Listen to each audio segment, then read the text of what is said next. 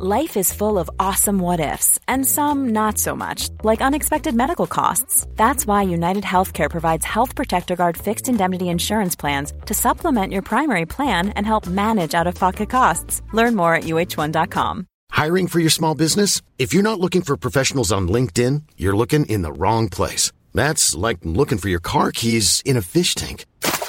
LinkedIn helps you hire professionals you can't find anywhere else, even those who aren't actively searching for a new job but might be open to the perfect role. In a given month, over 70% of LinkedIn users don't even visit other leading job sites. So start looking in the right place. With LinkedIn, you can hire professionals like a professional. Post your free job on linkedin.com/people today.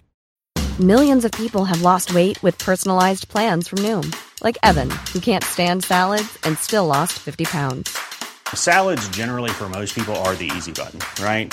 For me, that wasn't an option. I never really was a salad guy. That's just not who I am. But Noom worked for me. Get your personalized plan today at Noom.com. Real Noom user compensated to provide their story.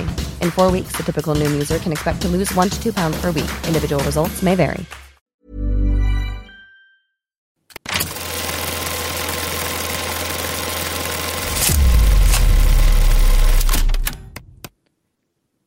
Hello, everyone. Happy Monday, and welcome back for a brand new edition of Collider Dailies. I'm Perry. This is John. I need to point out that John is a wizard today because he's pulling double duty. He's a panelist on the show, and he's also handling the behind the scenes. And I must take a moment. Applause. Hold your applause until after the show because it could go catastrophically wrong. At least you're daring to do it. I would be too afraid. Well, so if you do see me, if you're watching the actual video, if you see me looking over, I'm probably checking my other monitor to like make sure that things aren't broke. But I think we'll be fine. We appreciate you very, very much. I would also appreciate if this ad went away so that I could see the live chat. Now I can see everybody. Hello, Sam, Bruce, Jeremy. I hope you're all having a very good morning. Before we jump into our topics today, I need to give a shout out to Bayer Dynamic for these wonderful microphones. The M70 Pro X microphone is what you listen to every day on Collider Daily. So big thanks to the team at Bayer Dynamic for making sure we have spot-on audio. Thank you all so much. All right. Our title topic today, John, it's a big one.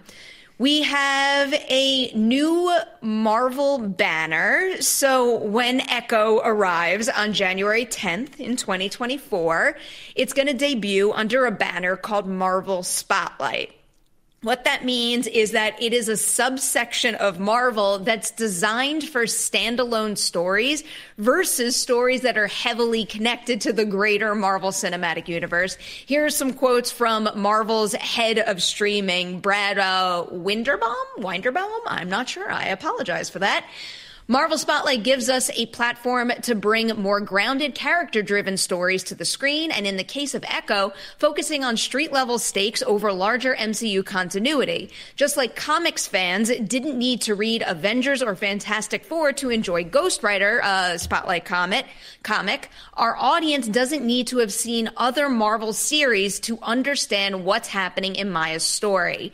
All right. Not Echo specifically. I'm talking about Marvel Spotlight overall. What is your take on it? Is this a good thing for the brand or maybe not so much?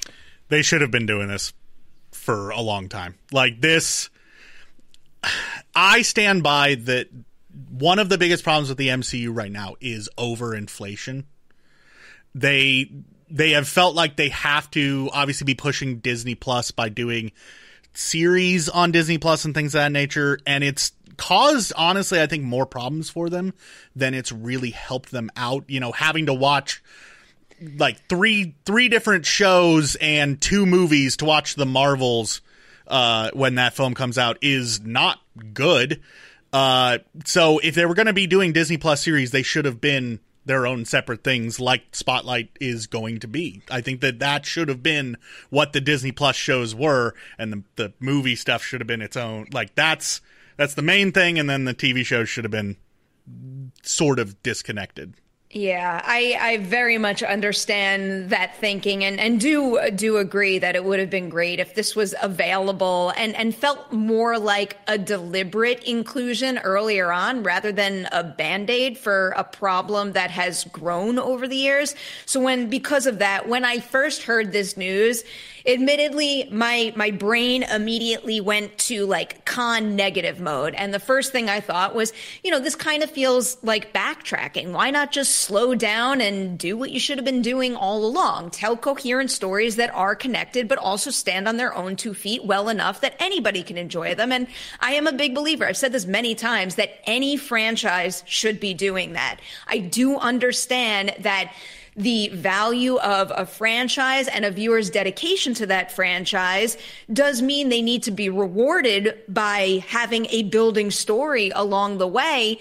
But also, these things cost so much money. Every single time you make it so someone has to see all the past iterations, that just narrows your audience every single step of the way, and that's going to hurt your business in the end. So that's one big thing. But then I started to, calm down, take a breath, really think about it. And, if they do make due on their promise, if this does truly deliver, character-driven stories, perhaps on a lower budget, it could be a really exciting way for the studio to take, more risks and bring in newer talent. So it could be a good thing. I think the fact that after Echo had already been announced and connections had already been made from Echo to other Marvel properties, something about making the Spotlight announcement with that particular title feels a little weird, but feeling weird now and, making due on the promise later could be two very different things. So I hope they do.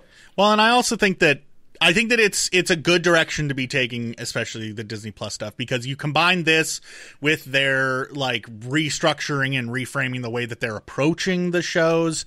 I think that it's only going to be a net benefit. We just kind of have to wonder if it's a little too late. Because there's a lot of people who've already sort of jumped off, especially the Disney Plus ship, when it comes to the MCU side of things. So we'll just have to see how it goes. I think that it is the correct way to go. I think that it's a smart decision. It's just, we'll see if it pans out. Yeah, and the sad truth of it is jumping off the Disney Plus ship also likely means some have dropped off the theatrical ship too. So, that could be what we've been seeing at the box office. Not that everything is an epic failure. These movies clearly still have a big audience and make a good deal of money. It's just not like it was before. And I think that is directly coming from the oversaturation of Marvel stories in the market. So when it comes to movies and it comes to audience acceptance of films, for me, my barometer has always been my parents. If my parents are watching something, if they're going out to see something that I know that it's probably something that general audiences are on board for, my parents have basically jumped off the MCU wagon. And it's largely because they don't have the time or the patience to watch everything that they have to watch to get into something. When my mom saw Multiverse of Madness, she was horribly confused because she hadn't watched WandaVision. So suddenly Wanda becoming a villain just seemed like something completely out of left field for her. And I feel like there are a lot of people who are in that same situation. So maybe doing these sort of disconnected things that you can watch them if you want more MCU content, or you can just skip them and move on to the next big release. I think that's a smart way to go. I'm also just a big advocate for companies like this to, take big swings, do weird things, do things out of left field, like Werewolf by Night. I want more of that. That's something that I've always appreciated about DC, because DC, obviously with the DCU, they don't have it nearly as together as the MCU does, but they aren't afraid to do Joker and the Batman and these sort of disconnected other things that can take big swings and can be different and can be unique.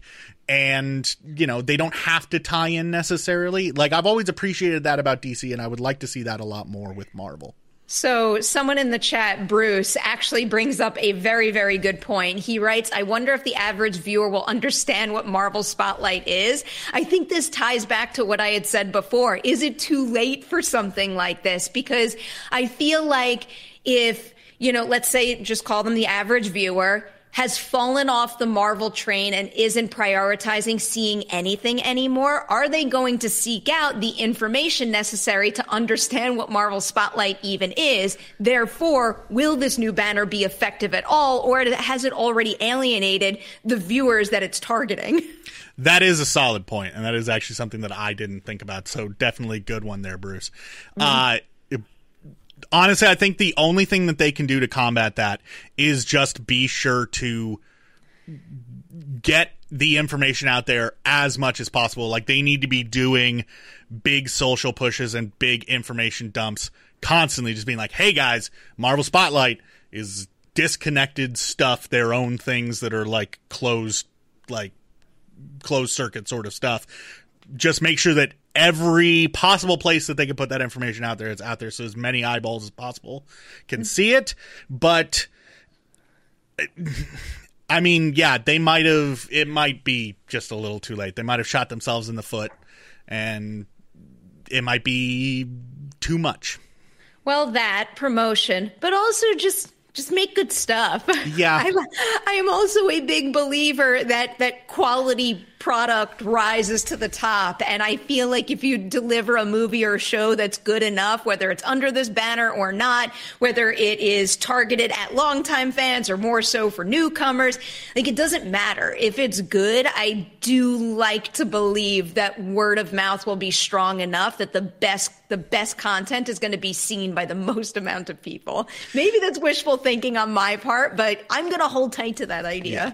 Well, I mean, but you also have to take into consideration the fact that there's just so much good television these days that even if something is really, really good, it's still fighting an uphill battle because, like, a new Marvel series comes out, it's got to fight off, the most recent Stranger Things season and like House of the Dragons coming in the not too distant future. Like, there's so much competing for your attention that it needs to be exceptional. It can't be good. It needs to be fantastic. It is true. It is true. And I think that will be true for the foreseeable future. But I do think in the near future, we are going to see a dip in the amount of content that we are getting, given how this industry is changing. Hey, it's Danny Pellegrino from Everything Iconic. Ready to upgrade your style game without blowing your budget? Check out Quince. They've got all the good stuff, shirts and polos, activewear, and fine leather goods, all at 50 to 80% less than other high-end brands. And the best part? They're all about safe, ethical, and responsible manufacturing. Get that luxury vibe without the luxury price tag. Hit up quince.com/upgrade for free shipping and 365-day returns on your next order. That's quince.com/upgrade. All right. You want to roll into our second story now? This is one I'm very excited about. Yeah, let's do it. All right. So the social media embargo has lifted on The Hunger Games, The Ballad of Songbirds and Snakes, which means there are a bunch of first reactions out there, maybe one from yours truly included. Before I even read a single one, though, John, I want to know, are you a Hunger Games fan? Have you seen the other movies? And are you looking forward to Ballad of Songbirds and Snakes? I saw the first two, and then I kind of stopped. It just wasn't for me. I don't know. Just wasn't a huge fan. Why? Wasn't really on board for it. I don't know. Like, it was fun. I just, didn't go crazy for it like some people did. I'm trying so hard to keep myself under control just because. Yeah, I know you're a fan. I'm a big fan. I think The Hunger Games and Catching Fire are exceptional films. I think the two Mockingjay movies are okay, and I can kind of see why those movies might cause someone to fall off. But not Hunger Games and Catching Fire. I also they were also coming out at a time when I was very busy with a lot of other stuff, so I wound up missing them in theaters. And oftentimes, if I miss something in a theater, life is more important than movies. Is that what you're saying? You got to pay your bills somehow, Perry, and not all of us get paid to watch every single movie. So just saying. For the most part, though, if I miss something in theaters, unless it is a brand or franchise that I'm really on board with, or it is just so good that one of my friends tells me I have to watch it, I tend to kind of gloss over some newer films. So Okay. Yeah, that's just kind of what happened. I just wound up missing it. I understand. I respect it. All right, I'm going to roll into some reactions that I caught on Twitter. I pulled 3 of them. So the first one from Tessa Smith.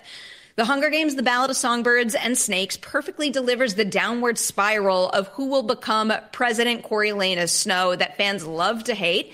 The entire cast is phenomenal. Tom Blythe gives the performance of a lifetime. Then we have Russ Milheim, who says, the latest Hunger Games is fantastic. It's an incredibly faithful adaptation whose slight tweaks actively improve the source material, especially Act 3.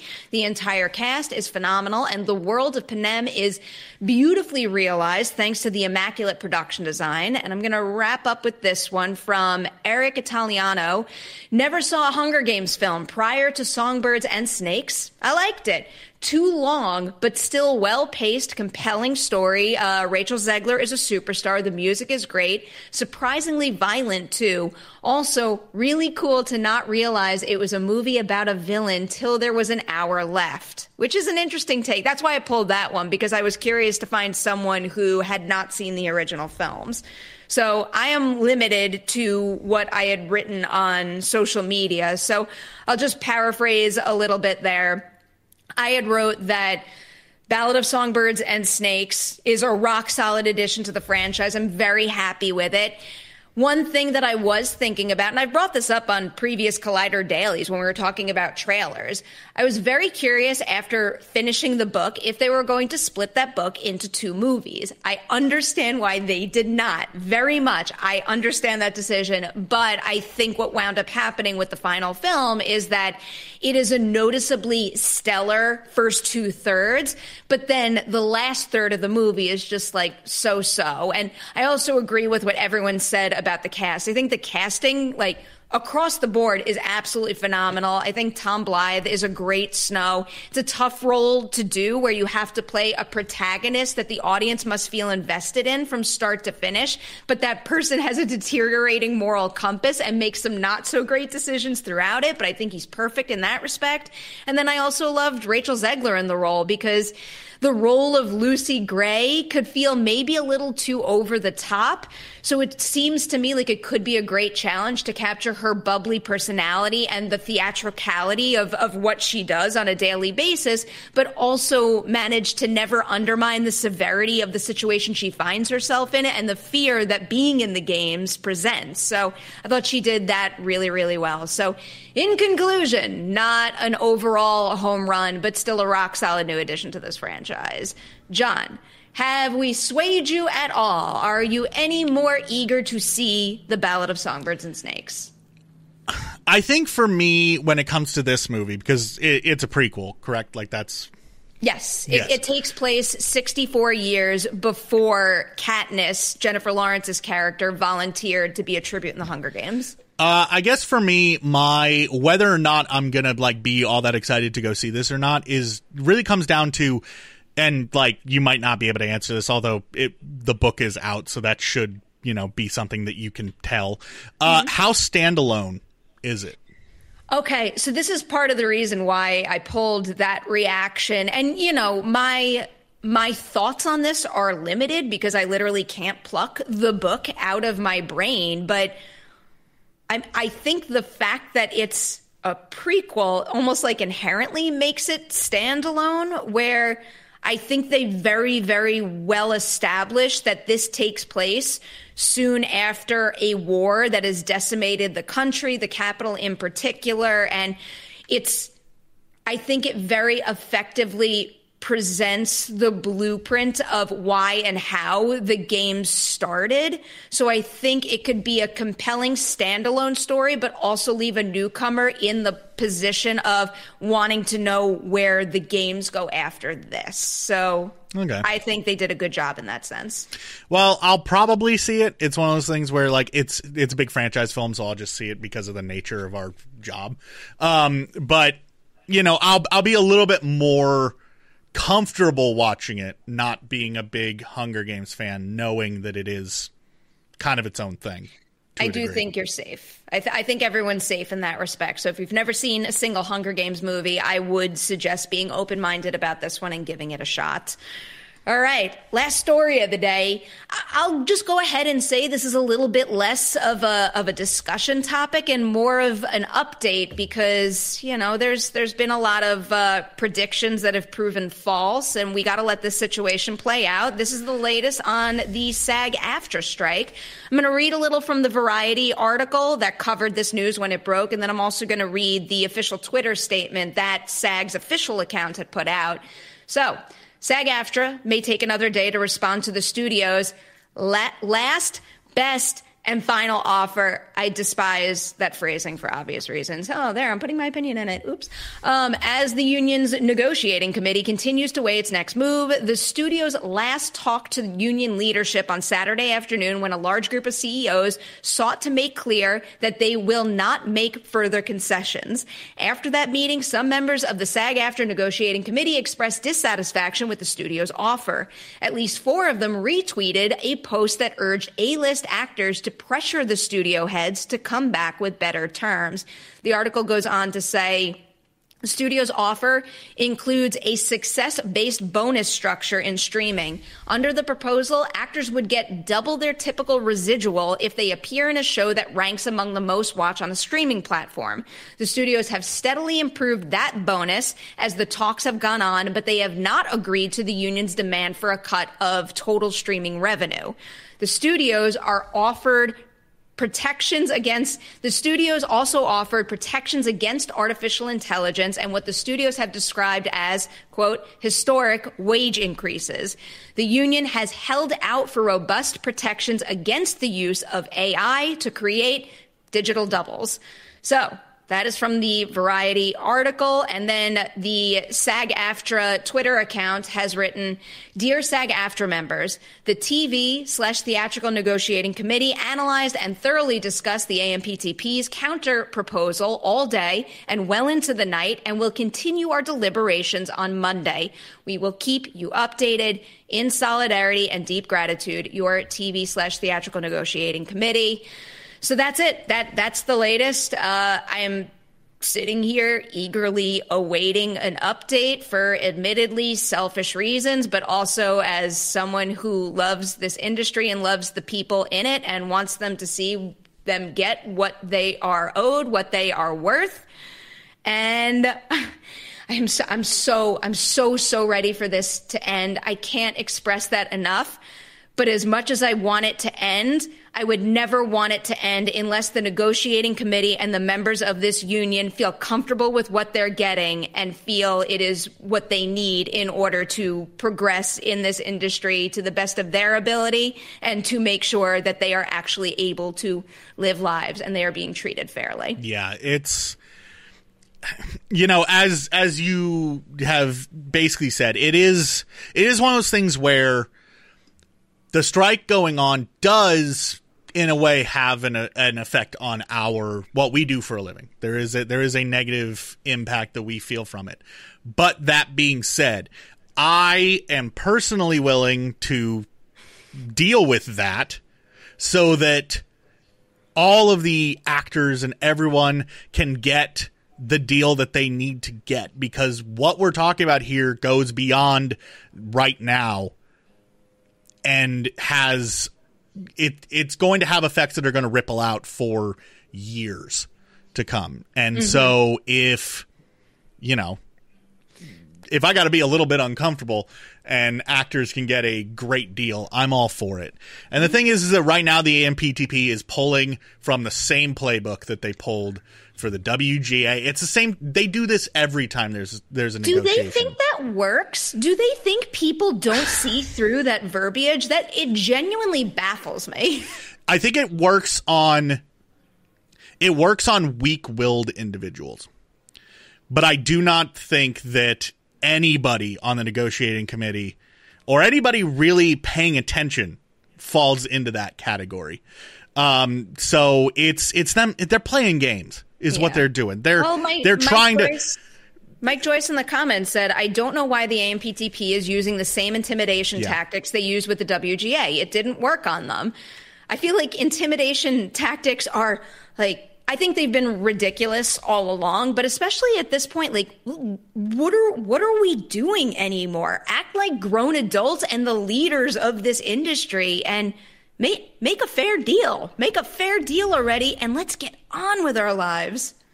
It is. I'm at a loss for words, honestly, with how just asinine some of this is the way this is playing out is just, it's just awful to watch. And it's embarrassing for the AMPTP, honestly, because we see right through it. Everyone sees through it. Everyone in the guild, everybody who's watching it from the outside, we all know what they're doing. They aren't being slick. Yeah, it is. It is ridiculous, but the main point has been the same since the very beginning. As much as we all want this to end now, it's a long game, and it'll benefit everybody for the unions to stand their grounds now in these negotiations. So I guess I will conclude this part of Collider Dailies with a big thank you to the folks involved in the negotiating and all the actors who are still out there on the picket lines. It is an invaluable part of this process that you are standing strong until the very, very end, until the end you deserve in this whole situation. So thank you for standing strong for your union, but also for this industry overall, because if someone doesn't think they're going to be affected by this right now, I guarantee you these negotiations will cause a ripple effect and it will set the tone for the future of this industry. So again, to the WGA folks who already did it and the SAG actors who are still out there, thank you. All right, with that is a wrap on this edition of Collider Dailies. John, is there anything you would like to promote before we close out? Well, I mean, one big one for me. We spoke about this a little bit last week. Ooh. So you may notice that I am quite fuzzy right now.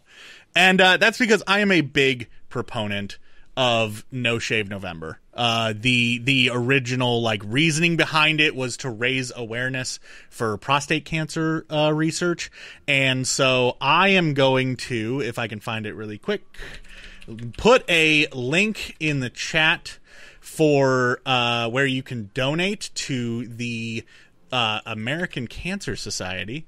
That is one of the big ones that I support. Every year I give a little bit of money to them. Wow, that is a really big, obnoxious URL, but whatever. We're going to roll with it. It'll make it so no one can miss it. If it'll actually send. Oh, it's too long. Chad is yelling at me. We could add something to the description of this video so people could find it. Yes, I will do that. So that you can go and donate if you can to help with research for that. And, sit there and grow out some facial hair. Use it as a good excuse to start your winter beard early. And if you know anybody who has ever had to deal with prostate cancer, I've had several family members who have had it. It's scary. And so reach out to them, see that they're okay, and support them all in any way that you can. I'm going to leave it there and just emphasize what John just said. Go check that out. We're going to put a link in the description section of this video so you can find it with ease. And I will say a big thank you to everybody out there watching this edition of Collider Dailies. You will get a John and Mackie show tomorrow morning, so tune in. We'll see you soon with a brand new episode.